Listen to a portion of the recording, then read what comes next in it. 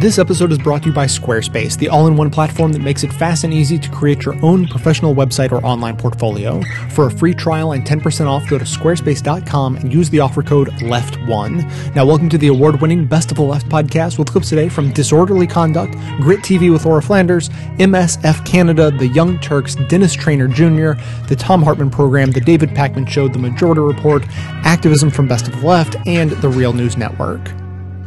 Senator Ron Wyden, the Democrat representing the great state of Oregon, chairs the Senate Finance Subcommittee on International Trade, Customs, and Global Competitiveness.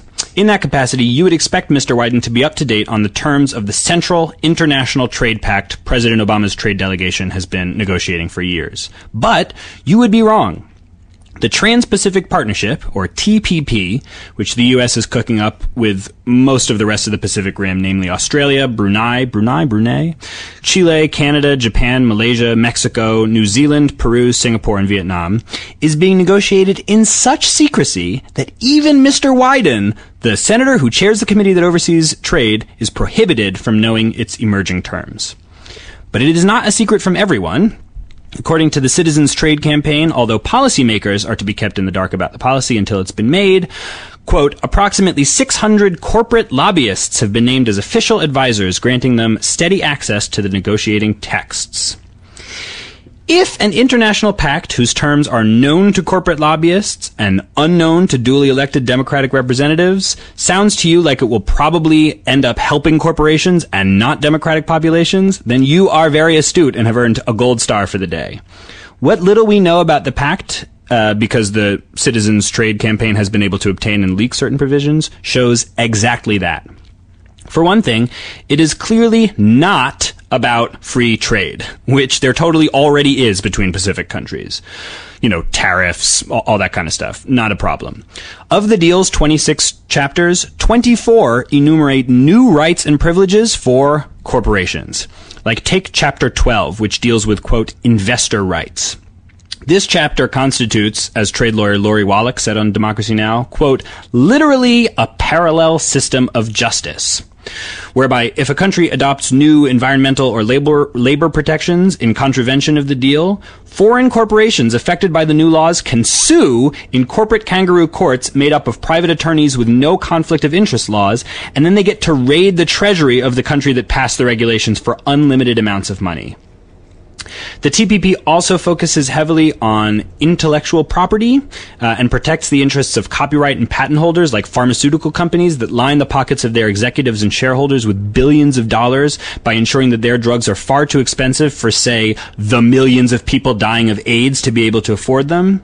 Doctors Without Borders insists that the AIDS pandemic can be stemmed, but only if inexpensive generic antiretroviral therapies can be produced to scale.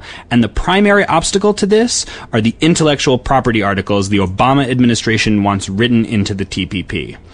Note that patents, which are government-granted monopolies, are actually the very opposite of free trade. Scariest of all, the TPP is being designed as scalable, meaning that any country will be able to join, as the U.S. will doubtless put them under considerable pressure to do, after its provisions have been locked in. That means that the TPP's shifting of power and sovereignty from ostensibly democratic national governments to profit-motivated transnational corporations could conceivably extend to the whole world, plausibly only a few years in the future. Pretty scary stuff, I think, but hey, happy Halloween. Fuck this shit, man. It is very, very scary, isn't it, Alexis? Well, what's so horrible about this is that this has been kind of discussed on some of the email lists I'm on about like financial reform and regulatory reform, and basically people are concerned that all of these regulations that we've been fighting so hard for and are even being gutted, really, as we speak in the United States, will basically be null and void because of something like this, because you can basically just choose your regime and, you know, make up these little kangaroo courts and basically just dodge everything under this agreement. And so it stands to just kind of undercut all of the things that we've been fighting for. Yeah, so the only recourse that we have currently, we people, normal everyday people, have against the constantly expanding arms of capital is our governments, which granted the charters for these corporations and want to stand up to them. And what the Trans-Pacific Partnership does, as NAFTA did before it, although NAFTA is limited to Canada, Mexico, and the United States, and Trans-Pacific Partnership is scalable, so it could be the whole world, is hamstrings the ability of national governments, our only fail-safe against this, to stand up to these corporations. And that's why I say, look, the whole project of the Enlightenment and coming away from monarchies and feudalism has been to grant demos, right, the people, the sovereignty that once belonged to kings. And this, I think is after the Cold War ended, I think really the era began where transnational corporations we started a passage of sovereignty from, nations to transnational corporations. And I really think that if the TPP were to pass and to extend to the whole world, that would really be a nice bookend, and the whole era of, the era of national sovereignty would be done for. We would simply have transnational corporations, running their own laws and having their own courts and not accountable to any government at all. You see, it seems we're building us a jail for folks who think the future's not for sale, and it won't even help to lock the door, 'cause we're already in your house and we're coming back for more.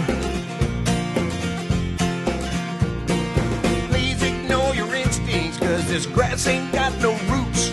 Just look the other way, my friend, while we rewrite the truth. And forgive us if there's no check in the mail, but it seems some things are just too big to fail.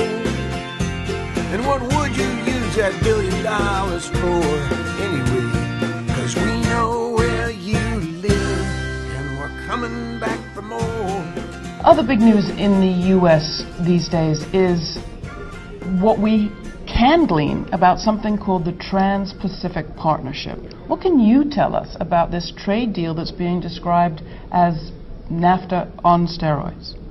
Well, actually, I can't tell you very much because it's being kept secret. Not entirely secret. Major corporations are part of the process. They know what's going on. The public is kept almost entirely out. Probably there's some selected elements of Congress that are allowed to know a bit, but it's essentially an executive agreement jointly with multinational corporations. We can imagine what it's like, and there's leaks here and there. It appears to be basically within the kind of framework of the World Trade Organization and NAFTA rules. These things are called free trade agreements. They're not. They're, for one thing, a lot of what they're involved with isn't even trade. It's just called trade to sneak it into these agreements. So a good deal of NAFTA and the World Trade Organization rules are investor rights provisions. That has nothing to do with trade. It's called trade-related investment mechanisms or something.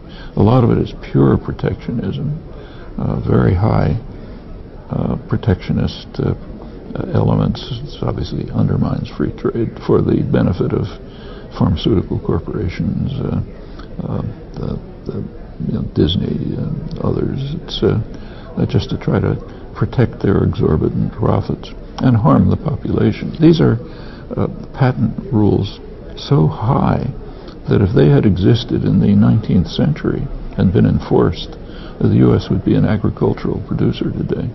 Could never have developed. Nor could any other country. In fact, England couldn't have developed because it was violating what we now call piracy, is the way the rich countries developed. Now there's a phrase for it in trade theory. It's called kicking away the ladder. First you violate all the rules, market rules, and then by the time you've succeeded in developing, you kick away the ladder so others can't do it too, and you prate about free trade. The pharmaceutical corporations, for example, claim that they need these exorbitant profits for research and development, but it's been shown pretty well, particularly by economist Dean Baker and a couple of others, that most of their serious research, the hard research, is done in the public sector anyway.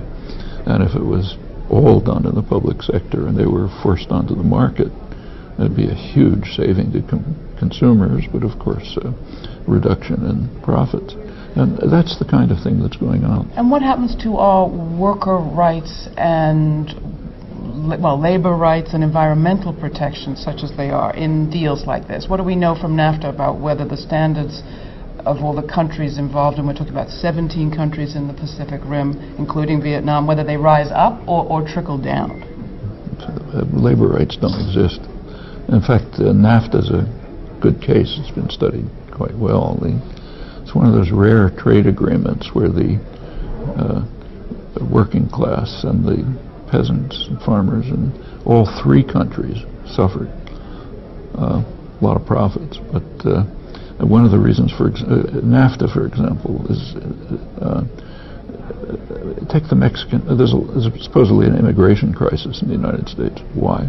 Why are people fleeing to the United States?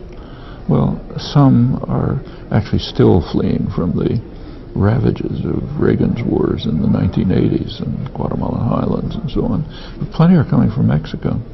The Mexican-U.S. border used to be an open border, pretty open border, and pretty much the same people live on both sides, like most borders. It was established by conquest, in fact, a very aggressive war. The U.S. conquered half of Mexico. In 1994, Clinton started militarizing the border. 1994 is the year when NAFTA was pushed through. We don't have internal documents, so you have to speculate. But I think it's likely that the Clinton administration understood that NAFTA was going to undermine Mexican farming. Mexican campesinos are quite efficient, but they can't compete with highly subsidized U.S. agribusiness. The U.S. doesn't observe the free trade principles. Those are for the weak. So the agribusiness is highly subsidized and pours products into Mexico, drives out Mexican farmers. Maybe they try to go into the cities, not enough jobs to support them, so they flee across the border. If that's what happened under NAFTA, what can we expect if the Trans-Pacific Partnership goes forward?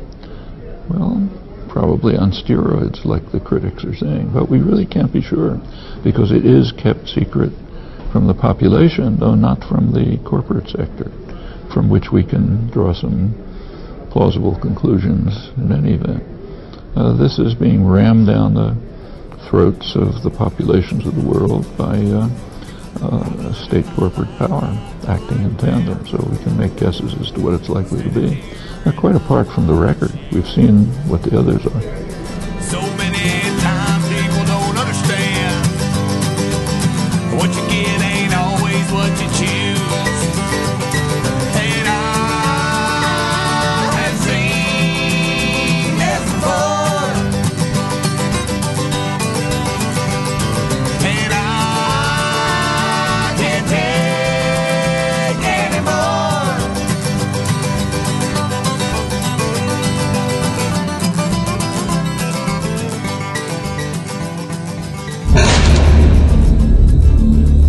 Affordable medicines save lives. Generic competition brings down drug prices and makes medicines more affordable and accessible. Their availability enables more patients to be treated. MSF uses affordable generic medicines to treat diseases such as tuberculosis, malaria, HIV/AIDS, and other infections that afflict the poorest and most vulnerable populations. MSF has programs in more than 65 countries around the world. But now, a far-reaching trade agreement is proposing new rules, and these new rules threaten to stop the flow of affordable, life-saving generic drugs to millions of people who need them in developing countries. Have you heard of the Trans-Pacific Partnership Agreement, the TPP? No? Well, you're not alone, because negotiations for the TPP Trade Pact are being conducted in secret, behind closed doors. And as it stands today, the TPP is slated to become the most harmful trade agreement ever for access to medicines. The TPP could impose new rules that will extend monopoly protection for medicines, keeping prices sky high for longer and blocking generic drugs from entering the market. For example, one rule would allow patents to be extended beyond 20 years. This means that patients will have to wait longer for access to affordable medicines. And this wait is potentially indefinite because another TPP rule would allow new 20-year patents to be granted for modifications of existing drugs, for a new dosage, for new formulations, even when there is no real improvement in efficacy for patients. So people must wait longer for affordable generic medicines to become available. The TPP would also require surgical methods to be patentable. For example, how a doctor operates on a patient. But there's still time to change these harmful rules before negotiations are finalized. It's time to act. Demand increased transparency in the TPP negotiations and ask countries negotiating the TPP to protect the health of millions of people in developing countries. And if we can't protect the weak, how can we call ourselves strong? I've been telling you about Squarespace, the web platform that makes it fast and easy for anyone to create their own professional-looking websites or portfolios because, frankly, I like the cut of their jib. I like to focus on design and simplicity, I appreciate their commitment to customer service, and I love their continuous innovation. They're constantly releasing new template designs to build new sites on, and new features to make your site ever more powerful. So I just checked in with them to see what sort of magic sauce they'd been cooking up recently, and I found their new logo design feature. So now with Squarespace, you can not only design your website, you can also design yourself a personalized, totally unique logo using their intuitive tool and a growing collection of more than 7,000 icons that you mix and match and manipulate and do all sorts of things with, so it's just the way you want it. And so it's just another in a long line of features that they have to brag about that gives their users the simple yet powerful tools they need to build the website of their dreams. So you can try Squarespace for free for 14 days to see all the details yourself and even design yourself a new logo. And then when you're ready to sign up, be sure to use the special offer code LEFT1. That's LEFT and the number 1 to get 10% off your purchase. And that code also lets them know that you're supporting this show at the same time. And if we can't protect the young, how can we call ourselves grown? Right now, the U.S. and 12 other countries are working on the Trans-Pacific Partnership. And what it's supposed to do is be a free trade deal where it encourages different countries to open up their borders and their trade barriers and facilitate economic growth. Well, that sounds lovely, doesn't it? I'm in favor of economic growth. I don't want to needlessly put up trade barriers. We want free markets, right? What it turns out in reality, of course, is corporations trying to get themselves enormous favors without having to go through all those different countries' laws. Like, you got to bribe all the politicians, campaign contributions, lobbyists, get the laws passed. That's kind of a pain in the ass, right? Instead, you do it through a trade deal, and then in the trade deal, you say that those sovereign countries can't even argue with that trade deal. Isn't that amazing? That actually, for the first time, puts corporations not on par with nation states, but above nation states, which is exactly, unfortunately, the situation the entire world finds itself in now. But don't worry. Luckily, Americans, which are now driving this process more than anyone else, elected a progressive president, Barack Obama. And obviously, this might have happened under Bush or so, but no. We've got change in America, so obviously, President Obama isn't going to participate in this nonsense, except for the fact that, of course, he is spearheading it. Now, Huffington Post explains, because they were the ones that got the documents that show you what's in these deals. In fact, they got it from one of the 12 nations that are participating. So, one of the most controversial provisions in the talks includes new corporate empowerment language insisted upon by the U.S. government, which would allow foreign companies to challenge laws or regulations in a privately run international court. So, I don't like your law about pollution in Australia. Sad day for you. Your law no longer exists. I go to a privately run court and I take my case there, and lo and behold, number one, my chances are far, far better. And number two, if that court says the ExxonMobil is right and the people of Australia are wrong, that's a sad day for the people of Australia. You've lost your sovereignty. By the way, among those 12 nations are the United States of America. Yes, we're leading this movement to take away our own sovereignty. I'm sure Republicans are enraged by this, right? I mean, they're always talking about sovereignty. Nothing takes away our sovereignty more than this agreement does. I'm waiting. Republicans, I'm waiting on you. Nothing so far. Because when a corporation takes away our sovereignty, Republican politicians love it. But to be fair, so do Democratic politicians like Barack Obama. So, Huffington Post explains further, under World Trade Organization treaties, this political power to contest government law is reserved for sovereign nations. So that's the old system. The new system would be, sorry, sovereign nations, now corporations are just a tiny rung above you. They get to also bring you to international court. And it's a privately run court. Well, I'm sure, as I said, President Obama and his progressive team must be fighting back. Here's what Huffington Post reports. The United States, as in previous rounds, has shown no flexibility on its proposal. Meaning, not only did the United States propose this, but they will not allow any of the other countries to disagree. Now, because of that, the trade deal might not even happen. So that might be a good thing in an ironic way. But look at how the U.S. is adamantly saying you will allow corporations to take over your governments, as we have done here in the U.S. Gee, I wonder who's running the U.S. You think it's Obama? You think it's a politician? You think it's a single individual? If you have corporations fund all of our politicians, you're going to be surprised when it turns out those politicians are in fact working for those same corporations? No, but I hear, no, it's okay. Barack Obama is an African American. So he couldn't possibly be a sellout politician in favor of corporations. In fact, if you're a corporation, who would you have represent you? Someone obvious like Dick Cheney going around giving, no bid contracts? Or someone who's not obvious at all, but does the same things? So, under NAFTA, companies including ExxonMobil, Dow Chemical, and Eli Lilly have attempted to overrule Canadian regulations on offshore oil drilling, fracking, pesticides, drug patents, and other issues.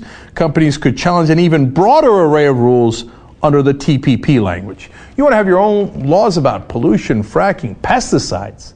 You don't get to decide. Now Monsanto gets to decide. Dow gets to decide. Exxon gets to decide. If they want pesticides in your food, you will have goddamn pesticides in your food. Who do you think runs this place? The Obama administration is insisting on mandating new intellectual property rules in the treaty that would grant pharmaceutical companies long-term monopolies on new medications. As a result, companies can charge high prices without regard to competition from generic providers. Now, for the people who voted for change under President Obama, which by the way includes myself, sorry. Apparently change meant I'm going to make it worse than Bush. Now, if you remember under Bush, these drug companies got the same exact deal. Our government could not even negotiate with them. In order to get lower prices for Medicare, Medicaid, save the taxpayers money, you would normally negotiate. And the government, since it's a giant customer, would have huge negotiation leverage. They put it in the law that the government could not negotiate. The drug companies just name their price, and like suckers, the taxpayers pay it. Now, not only did Obama include that in Obamacare as well, as he was fighting the insurance companies and the drug companies. Go to what? No one loved the Obamacare law as much as the drug companies did. It does some positive things like cover more people, but what it also does is in return, it says you have a mandate, you must buy private insurance, you cannot buy government insurance, and you must pay whatever rate the drug companies say. So Obama continued that from Bush, but now he's adding another part to it where that law wouldn't just apply to the U.S., it would apply to this entire trade group. So making Bush's horrible policies that gave these giant advantages to corporations global. How's that for change you can believe in? Well, I'm sure they've been flexible on this. Oh, look at this. Also, according to the December memo, the U.S. has reintroduced a proposal that would hamper government health services from negotiating lower drug prices with pharmaceutical companies. It doesn't appear that they're very flexible at all on that. It appears that they are blasting forward to make sure that you have an incredibly high price on your medication throughout the world. By the way, when you have a high price, a lot of people can't afford it. More people die.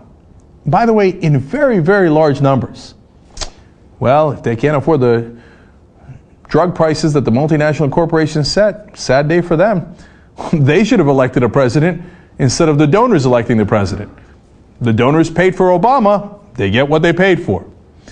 The Obama administration is seeking to curtail, as they explain here, the use of capital controls by foreign governments. The loss of these tools would dramatically limit the ability of governments to prevent and stem banking crises. Oh, great.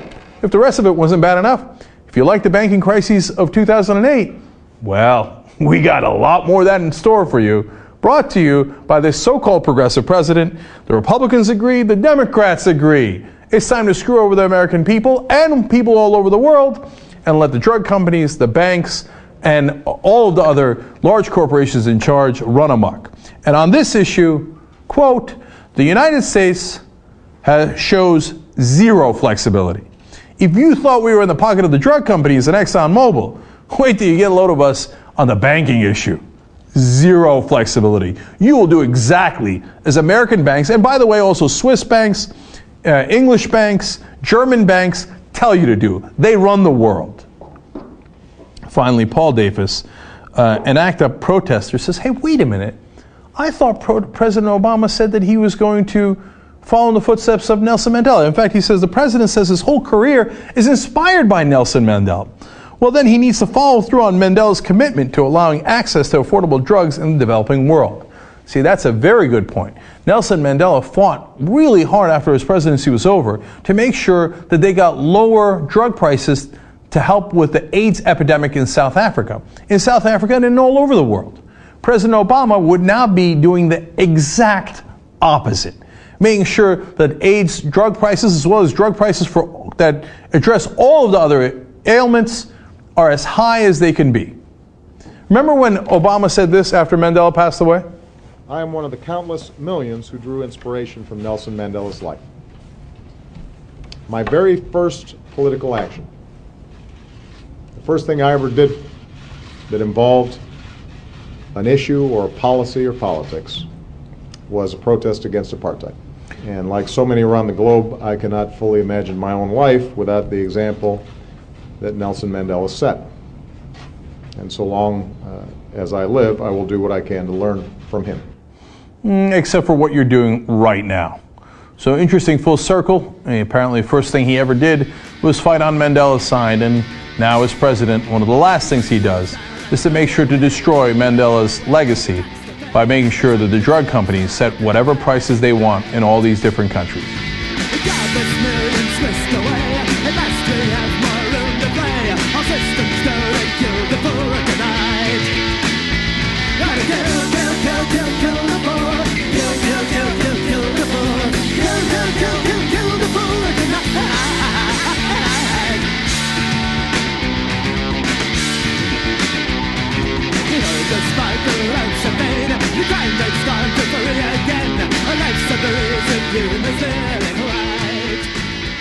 I'm Dennis Traynor Jr. You've been watching Acronym TV. Today, WikiLeaks released the secret negotiated draft text for the entire Trans-Pacific Partnership intellectual property rights chapter. According to the WikiLeaks press release, quote, the WikiLeaks release of the text comes ahead of the decisive TPP Chief Negotiators Summit in Salt Lake City, Utah on November 19th through the 24th of this year. The chapter published by WikiLeaks is perhaps the most controversial chapter of the TPP due to its wide-ranging effect on medicines, publishers, internet services, civil liberties, and biological patents. This is a major leak because the top secret trade deal of the TPP is in fact much, much more than a trade deal. Remember NAFTA? Okay. Remember the concept of corporate personhood from the Citizens United case? Good. The TPP combines all the worst elements of NAFTA and Citizens United, shoots them up with steroids, sprinkles in a speedball, and codifies these principles into a trade agreement that is in fact much, much more than a trade agreement. Let's examine the corporate personhood angle first. To sum up what we do know already based on previous leaks of working texts about how the TPP would eclipse the concept of corporate personhood, I'll quote David Swanson of rootsaction.org, who writes that the TPP would make popular the phrase corporate nationhood. Quote, many of us have heard of corporate personhood. Corporations have been given the constitutional rights of persons by U.S. courts over the past 40 years, including the right to spend money on elections. By corporate nationhood, I mean the bestowing of the rights of nations on corporations. Treaties, according to Article 6 of the U.S. Constitution, are, together with the Constitution itself, the supreme law of the land. So U.S. laws would have to be made to comply with the TPP's rules. How would U.S. laws be made to comply with a trade agreement? Because, as Kevin Zeese and Margaret Flowers write, in addition to requiring that laws conform to provisions within the TPP, corporations would be allowed to sue governments in the trade tribunal if laws interfere with their profits. Governments could not represent their interests before the tribunal or appeal adverse decisions. This would be a tremendous loss of sovereignty. And who is on this tribunal? 3 judges, appointed by the corporations. To examine the NAFTA on steroids angle, consider that the North American Free Trade Agreement, NAFTA, signed into law nearly 20 years ago, was sold to the American people as a magic pill that would create hundreds of thousands of U.S. jobs, turn the slight deficit with Mexico into a $10 billion annual trade surplus, and eliminate illegal immigration by building a prosperous middle class in Mexico, but it has done exactly the opposite. NAFTA has created an HOV lane to accelerate the redistribution of wealth away from the poor and the working classes to the global elite. Theft. And if NAFTA was horrific, the TPP has been called NAFTA on steroids. Think of the TPP as a Trojan horse, something the signatories and the representatives from Exxon, BP, Halliburton, Walmart, and 600 corporations are writing in secret away from the prying eyes of you, the public, or Congress, because should the public find out what's in this multinational agreement, there would be demonstrations in the streets that would make the 1999 Seattle protests look like a Teletubbies tickle fest by comparison. And it's hard to talk about steroids without talking about baseball. So if you permit me this final tangent, I promise to bring it all back on point. After widespread fan disenchantment following the 1994 Major League Baseball strike, Mark McGwire, his nut sack shrank to the size of a minimus of hindering knotgrass maid, and his biceps bulging like a superhero, brought baseball back by chasing and catching Roger Maris's single-season home run record using the unfair advantage of injecting the steroid human growth hormone into his buttocks. This was good for the game, so the thinking went. It was good for the economy, so the thinking went. And Major League Baseball turned a blind eye. But baseball, America's game, has begun the difficult and painful process of leveling the playing field, of making a commitment to eliminating the unfair advantage of steroids. The American people should demand the same of our political parties because with major corporations injecting the metaphorical equivalent of human growth hormone steroids into the buttocks of our elected officials, including the current occupant of 1600 Pennsylvania Avenue, we're all screwed.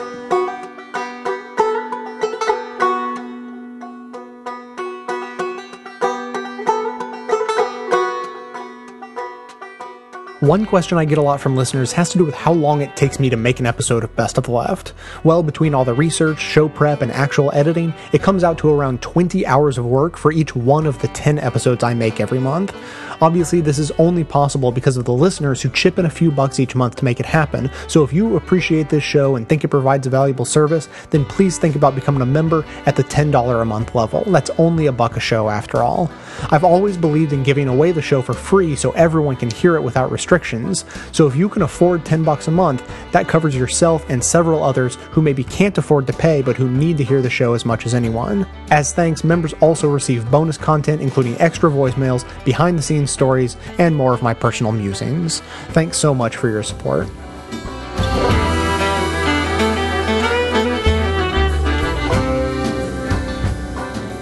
Ashes in Palatine, Illinois. Hey, Ashes, what's up? Right, thank you. Thank you for taking my call. Sure.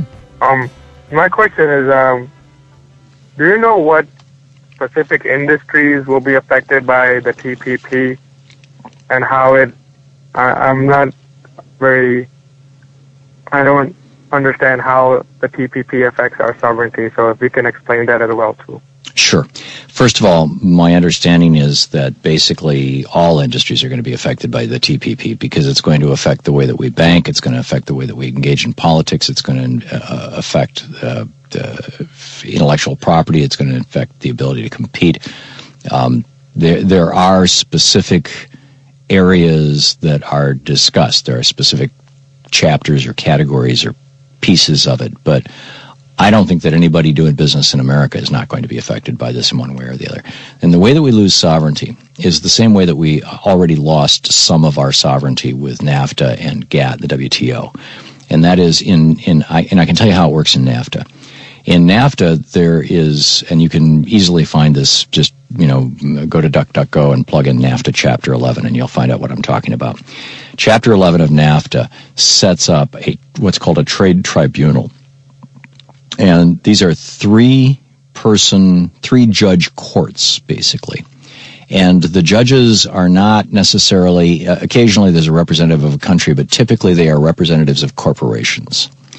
And, for example, when the Mexican tuna fishers said it's unfair and illegal that in the United States they have passed a law saying that you can't catch tuna in a way that also kills dolphins, the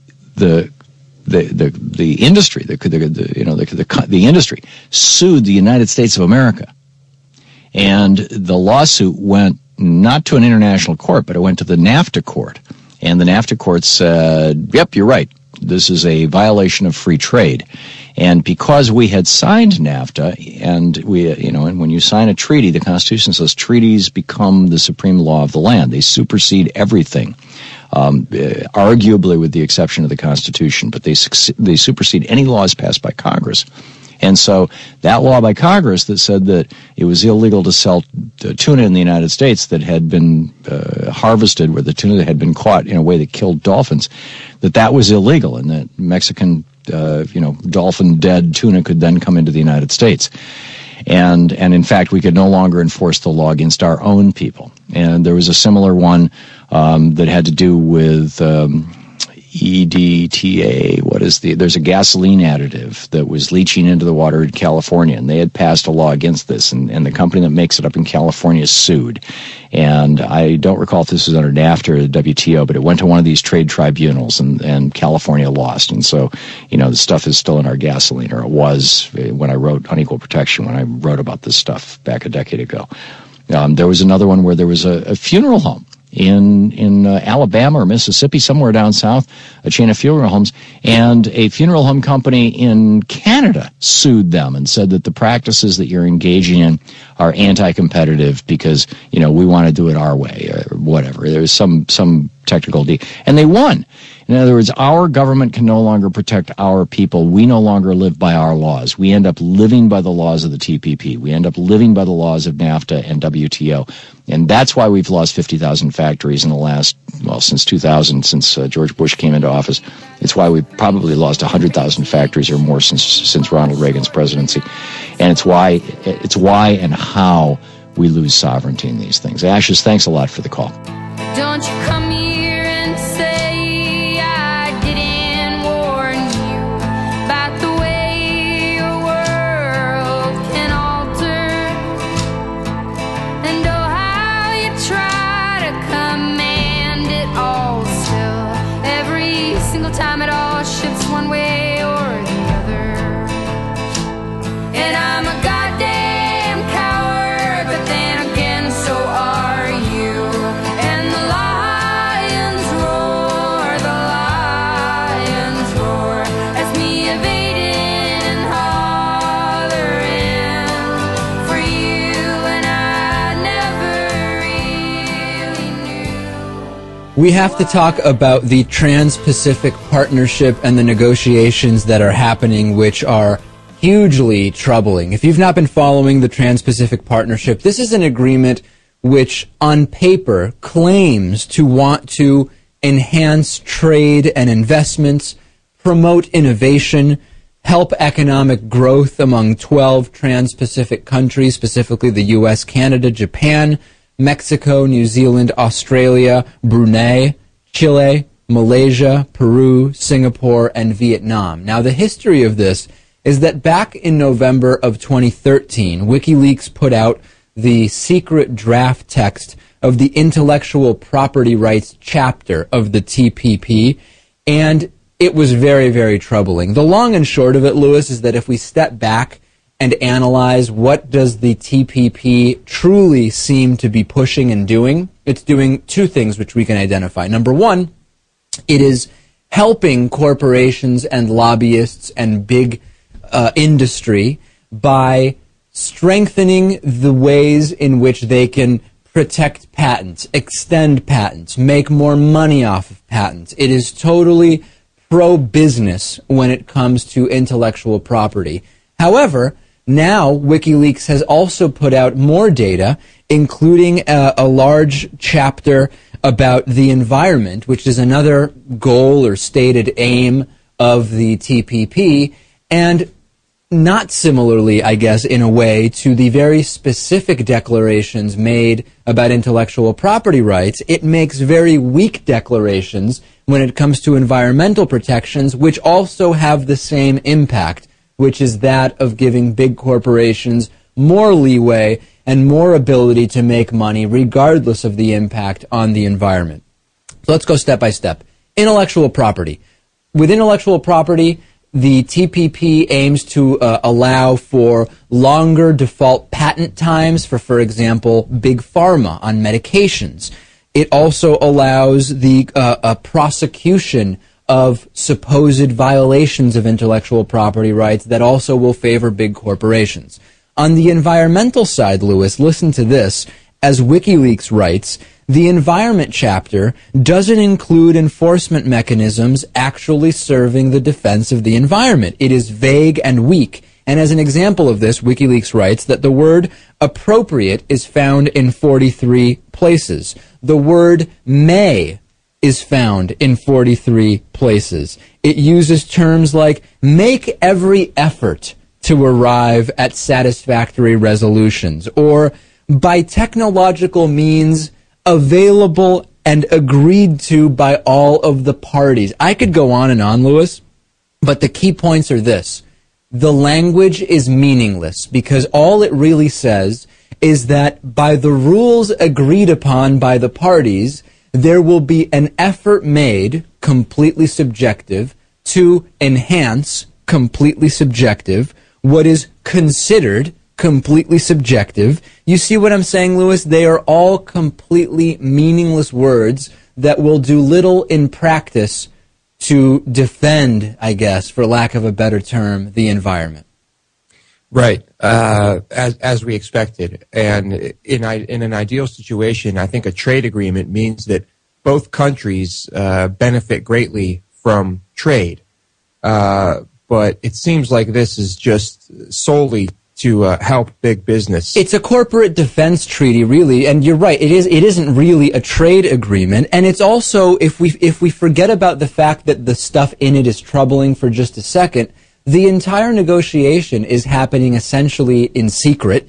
It is being, quote, fast-tracked by some parties who are interested in seeing that happen without even letting members of Congress look at the details here in many cases. And the really bad thing about this, Lewis, is that from the point of view of engaging citizens to explore what is going on, it's a very complicated story. You really need to spend time figuring out what this is and what is in it.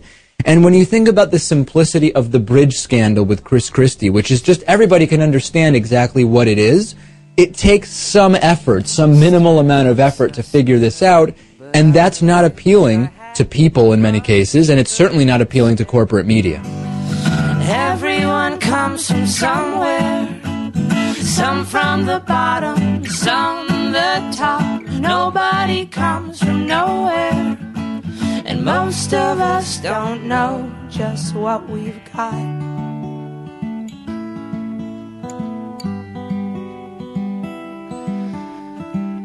Kids call me crazy 'cause I don't try out for the play, but I memorize everyone's lines.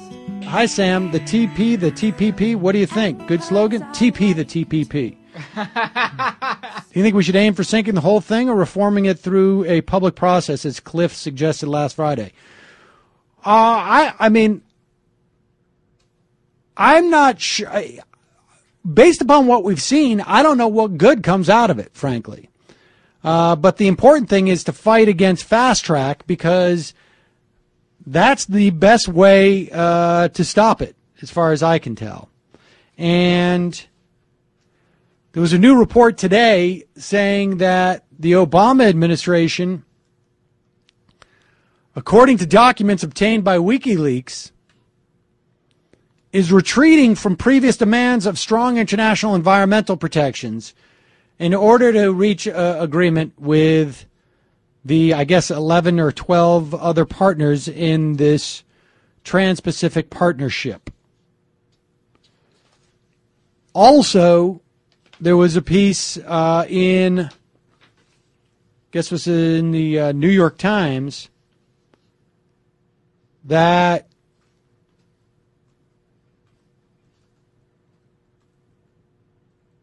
the Democrats in the Senate and the House are showing even more reluctance to pass any type of fast-track legislation. Harry Reid, who has a long record of opposing trade deals, hasn't offered public support for the legislation. That's the fast track. Barbara Boxer said, it's not on the top of my list of things we ought to do. Sherrod Brown said, yes, Mr. Obama should mention fast track in the State of the Union by saying he's putting it on hold. That's how he should address it. I guess I've been running around town, leaving my tracks, burning out rubber, driving too fast, but I gotta slow right down. Back to the moment, the very start, from the very first day you had my heart, but I gotta slow right down. Slow it down.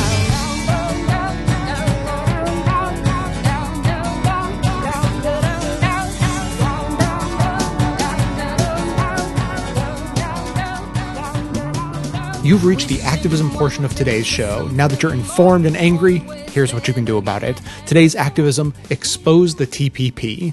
A number of organizations, grassroots groups, and watchdog outlets are lining up to oppose the Trans-Pacific Partnership for all the reasons already mentioned, and the dozens more that would doubtlessly be discovered after implementation. ExposeTheTPP.org is a hub of information and action aggregated by a coalition of those groups and individual volunteers.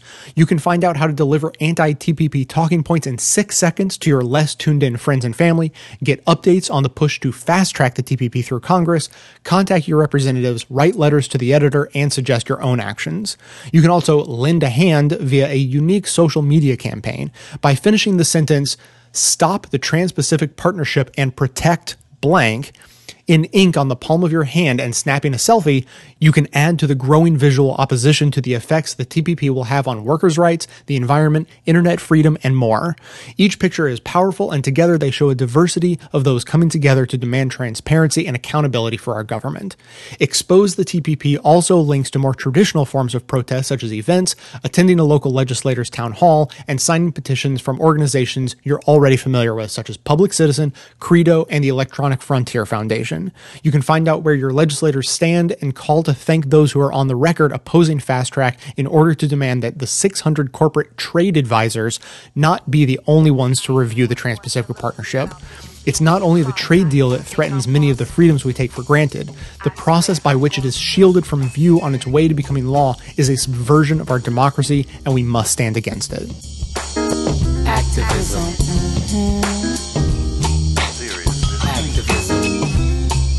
Come on out from in front of the television. Bust out of your self-imposed media prison. There's a whole big world out there, y'all. And some serious stuff is going down. Civil war, intolerance, AIDS, obliteration. The usual madness, but not enough frustration about what's troubling Earth's nations. The spotlight will not be your savior in these dark days, and it will not be your saving grace. Why not replace your dreams of gracing life's stage with action? WikiLeaks has just released the draft text for the Trans-Pacific Partnership, or TPP, Environment Chapter. The TPP is a trade deal that is being negotiated in secret between the U.S. and 11 other Pacific bordering nations. WikiLeaks had previously leaked the TPP Intellectual Property Chapter and the TPP Agreement documents. Now joining us in studio to discuss the latest leaked document is Kevin Zeese. Kevin is the organizer with popularresistance.org. Thanks for joining us, Kevin. Happy to be here. Thanks for having me on. So, Kevin, Julian Assange, the WikiLeaks publisher, he's come out and he stated, quote, that WikiLeaks release shows that the public sweetener in the TPP is just media sugar water.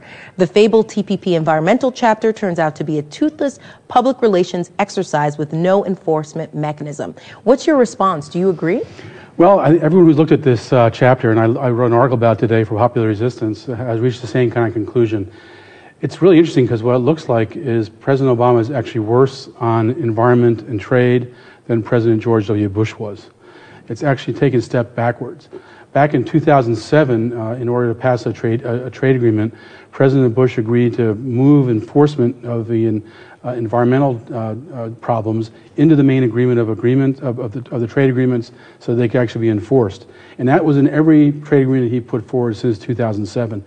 Now we get to this trade agreement, and this leak shows us there's no enforcement. There's just some pablum talk and nothing to enforce it. And so if a state, a country, is violating the environmental standards, there's nowhere to bring them to enforce it. It's totally the opposite of the power of the investors, the corporations. They have very strong enforcement. They can take it to the trade tribunal. They can sue for potential lost damages.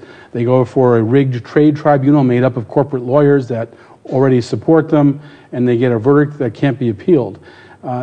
There's nowhere to sue here. There's no way to have any mechanism. What it puts in place is a discussion process between governments. And then they can go to an arbitrator and come to here's our agreement, how you're going to fix things. And then beyond that, there's nothing. Okay, I agree to fix everything like you say, but there's no way to enforce it. So it's a real step back, and a number of environmental groups have commented on it today, and they've all come to the same conclusion that this is just an unacceptable agreement, that this really is a missed opportunity to really get the environment right when it comes to trade. And it's an important time. I mean, it's a missed opportunity because we're in this environmental crisis stage. We're seeing, species die off. We're seeing the oceans being destroyed. We're seeing climate change coming quickly. We're seeing, issue after issue, diversity issues, all sorts of issues. And so it's a real time to put the planet before profits, or there'll be no profits in the future. There are no profits on a dead planet. And so there's a pretty strong case to be made that you should be putting planet.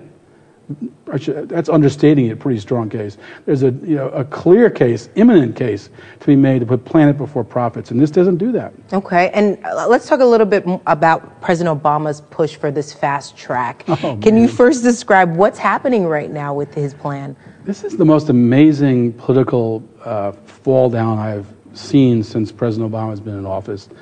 We thought, that it would be a tough battle. A year ago, people thought there's no way we'd stop the Trans-Pacific Partnership. This is, all the big corporations in the world are involved in this. There's 600 corporate advisors. They spend 4 years negotiating this in secret. There's trillions of dollars in profits each year at stake for these corporations. President Obama's legacy, he wants these corporations to be his benefactors in the future. It's important to all of them. And here we are after 4 years of negotiations. They've wanted fast track now since 2011.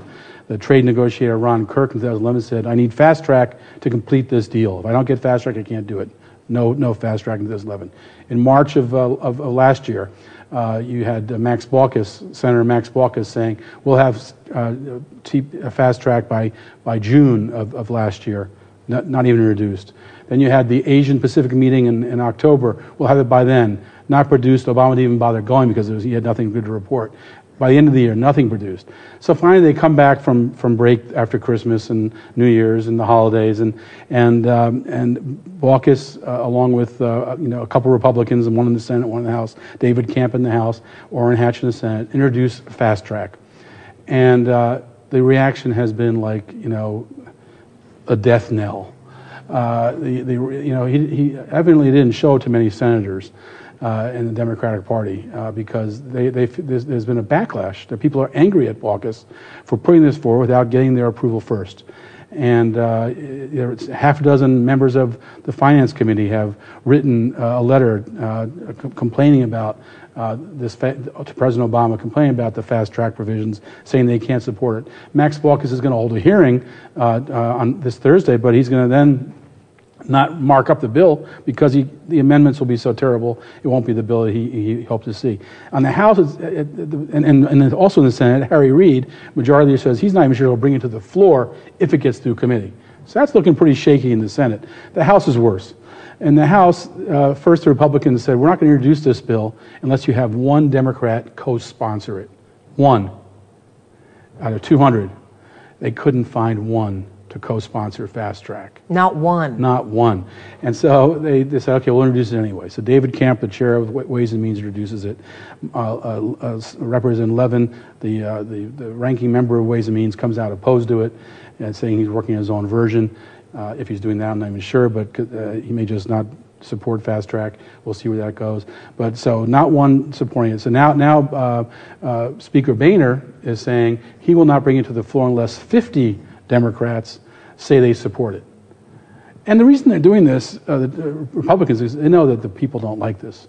The reason you're seeing this fall apart is really two things. First, there's a big social movement, a movement of movements, bringing together labor, internet freedom, environmental protection, worker rights, food safety.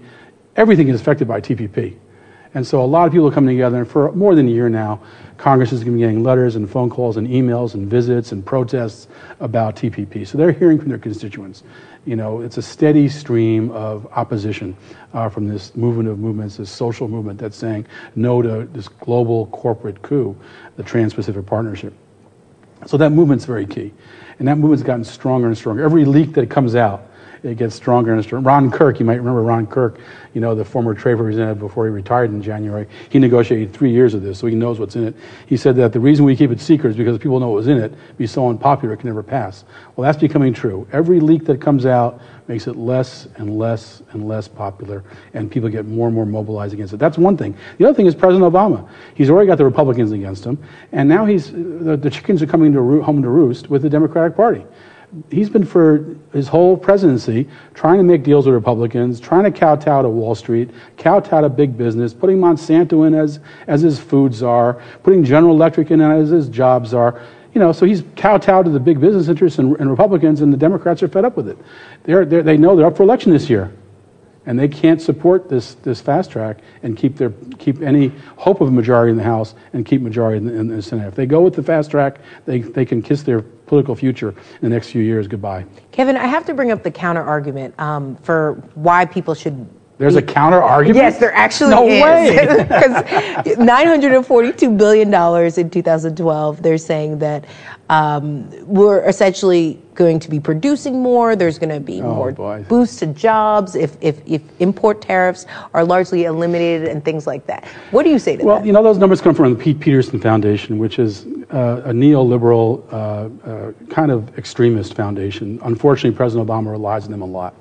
They funded his deficit commission, for example, provided offices and executive directors, and so they helped to make that mistake of Obama's happen. They're doing the same thing here. The same kind of things about NAFTA before NAFTA was put in place. We've had NAFTA now for 20 years. People know what the truth is. And the truth of NAFTA is we lost 1 million jobs. We saw the agricultural economy of Mexico destroyed. We saw a massive influx of immigration in the United States because they couldn't make it in Mexico any longer. And we've seen it in the last year and a half with the South Korean agreement, which is a modern trade agreement. Same kind of results. Lost jobs, increased trade deficit, not much good coming for people, either country. Only the wealthiest get wealthier. And there's been studies by the independent economists who have looked at this and have come to the conclusion that they would see 90% of Americans would see their wealth go down, their income go down if TPP passes. 90%. What member of Congress wants to sign on to that? And a tiny increase in the GDP, 0.1% per year. It's like putting a new phone on the market. It's a blip. And so it has almost no growth on the economy, makes the middle class and working class poorer, and it makes the wealthier. So it'll increase the wealth divide. So when President Obama is going to make a big push on this in the State of the Union, and he's going to use these kind of fake numbers. The media is going to tear them apart. I mean, we're going to tear them apart. He'll look foolish when he makes those arguments. He's going to say he wants to create jobs when NAFTA lost us 1 million jobs. So a trade agreement is going to lose jobs, not create jobs. He's going to grow the economy. This grows the trade deficit. It doesn't grow the economy. I mean, so he's going to be making false arguments. I just don't understand why these politicians still believe that these so-called free trade agreements, which really are rigged trade for the wealthiest, why these rigged trade agreements are a positive for the economy. They're not. They're an undertow on the economy. They make us weaker. We have to really, I'm not against trade. No one's against trade. The issue is what kind of trade. And we've now got, all this experience with these corporate trade agreements going back 20, 30 years now. It's time to rethink it. It hasn't worked. We've had a growing international trade deficit. Workers are going downhill. They're getting less income, less wealth. The economy is less stable. The wealth divide's gotten bigger. You're seeing revolutions all over the world because this is affecting the whole world. It's time to rethink trade. And what that means is we need to move toward a new goal, a fair trade regimen and a trade regimen where people and their needs and the planet and its protection come before profits. People and planet before profits. And we need a new process. It can't be this secret behind closed doors telling us it's all great, like Assange sends, sugar water, telling us sugar water stories about how fantastic this modern trade agreement is going to be. And then the truth comes out, it's all lies. We have to have an open, transparent process where civil society is a participant. It's our future too. That's what everyone around the world is revolting for. They're revolting for real democracy. This is the opposite of real democracy. This is oligarchy, hidden from the people, designed to put profits before anything else, and it's a big mistake for the world, and it's a big mistake for President Obama's legacy.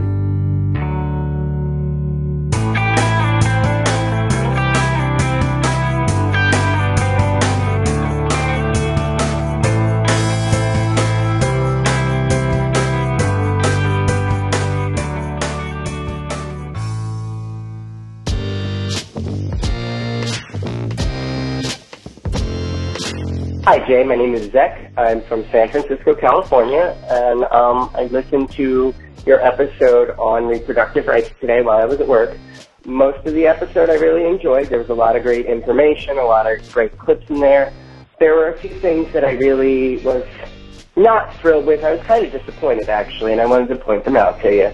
And the first of which was the segment from All In with Chris Hayes, where he was talking about rape insurance. I know that everybody was calling this issue in Michigan rape insurance, meaning supplemental abortion insurance. But there was a great article by Jessica Valenti over at The Nation entitled Please Don't Call It Rape Insurance, where she basically summed up that by calling it rape insurance, you're classifying abortion into acceptable abortions, e.g. rape abortions, and unacceptable or bad abortions such as socioeconomic factors or family planning reasons or health concerns or whatever reason. So I'd like you to maybe check out that article and give it a read. I figured I would jump in here, address Zach's first issue before getting to his second in just a moment. But before I tell you what happened behind the scenes with the show and how that clip ended up on the show, I will first tell you what did not happen. So, Michigan starts talking about anti-abortion legislation, feminist, pro-choice activists, media, strategists, professionals sort of jump on the idea of referring to this legislation that does not have an exemption for rape in it. And they jump on the idea of calling it rape insurance because that's a good way to sort of grab the attention of people, highlight the worst part of the bill, and to differentiate it from the other similarly terrible bills that are not quite as terrible because at least bills in other states have exemptions for rape. So this happens. It starts getting called rape insurance. Now here's what did not happen. Jessica Valenti didn't then go and write an article saying, please don't call it rape insurance because maybe you didn't realize, but that has some negative consequences and is a bad strategic move, followed by all of those original feminist and media strategists saying, oh, shoot, we didn't think of that. Good point. Let's all agree that we were wrong. and then we all moved on with our lives and no one called it rape insurance anymore. That is not what happened. In fact, this is still something that reasonable people can disagree on. Basically, the way I see it, it sounds like everyone agrees on the facts and they just disagree on the political strategy involved.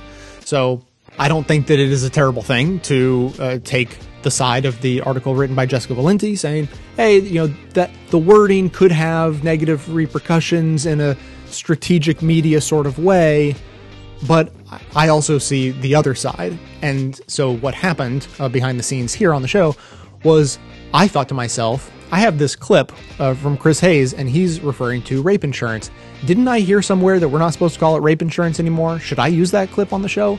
So what I did was I asked Katie Klobusek, the activist czar here on the show, who is actually one of those feminist, pro-choice media strategy activist professionals, and said, hey, didn't I hear somewhere that we're not supposed to call it rape insurance? Should I play clips that say rape insurance or no? And she said, yeah, no, it's okay to do that. There are very specific reasons why that's okay. Do you want me to explain that in great detail right now, or just take my word for it?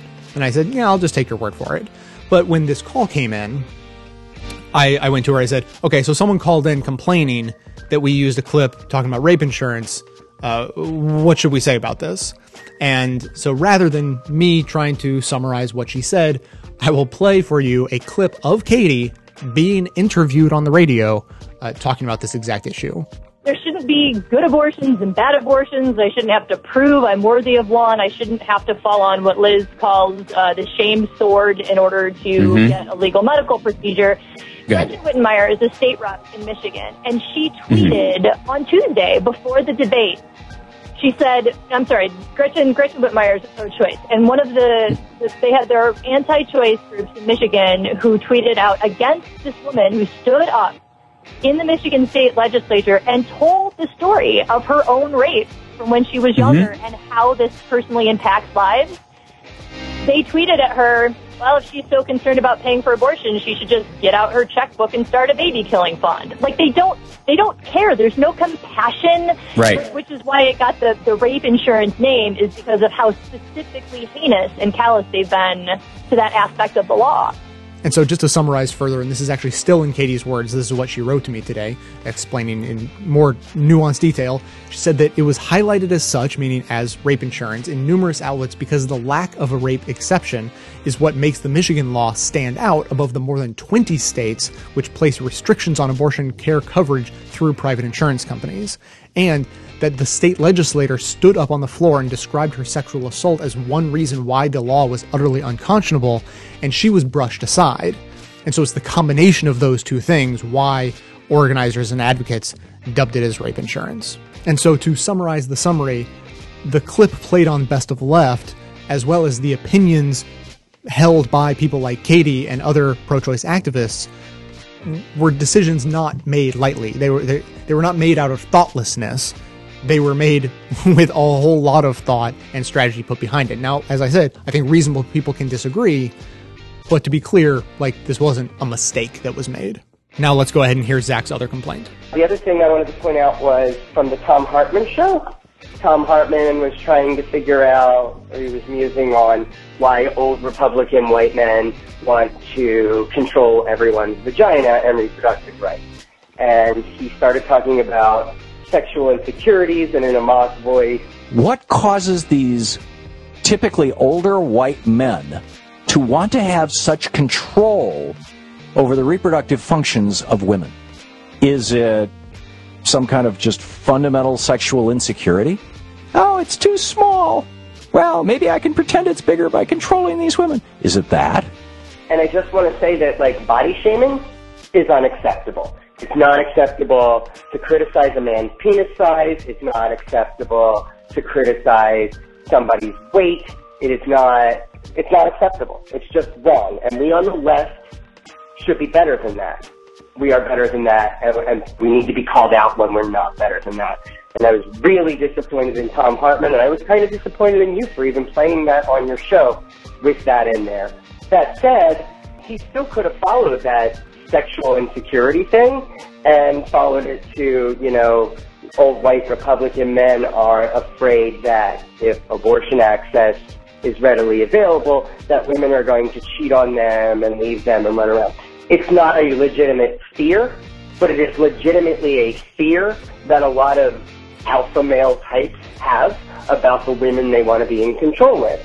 So I wanted to point out that to you as well. I don't think it's ever appropriate to criticize the way somebody's body was created genetically that they have no control over. If you have a problem with somebody's opinion, or the words that come out of their mouth, or the stupid actions they make, you have every right to call that out. But you do not have a right to criticize somebody's genitalia.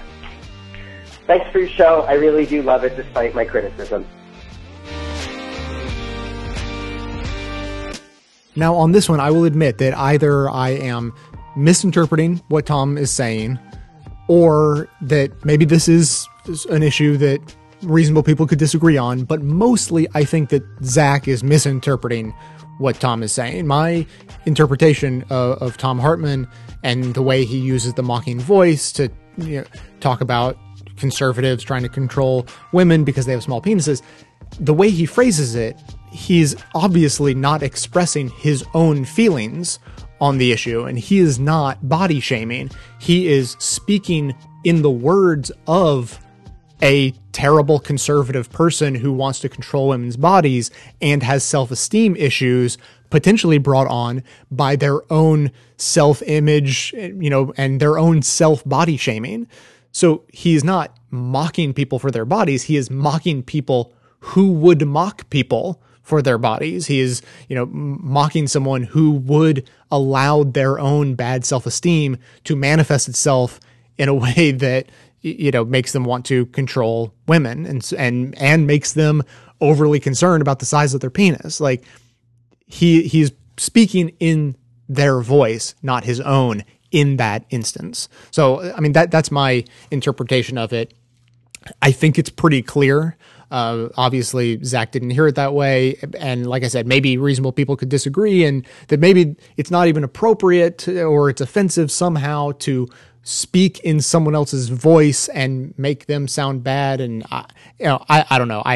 Personally, I think that's perfectly fine. I am actually a fan of saying really terrible things in the voice of someone who you are trying to show to be terrible. That's kind of the whole point of that. So anyways, that's my take on that. Before we wrap up the show, though, I just want to mention that I have surpassed my goal for the Polar Bear Plunge. I know it was sudden, right? I sent out an email appeal today.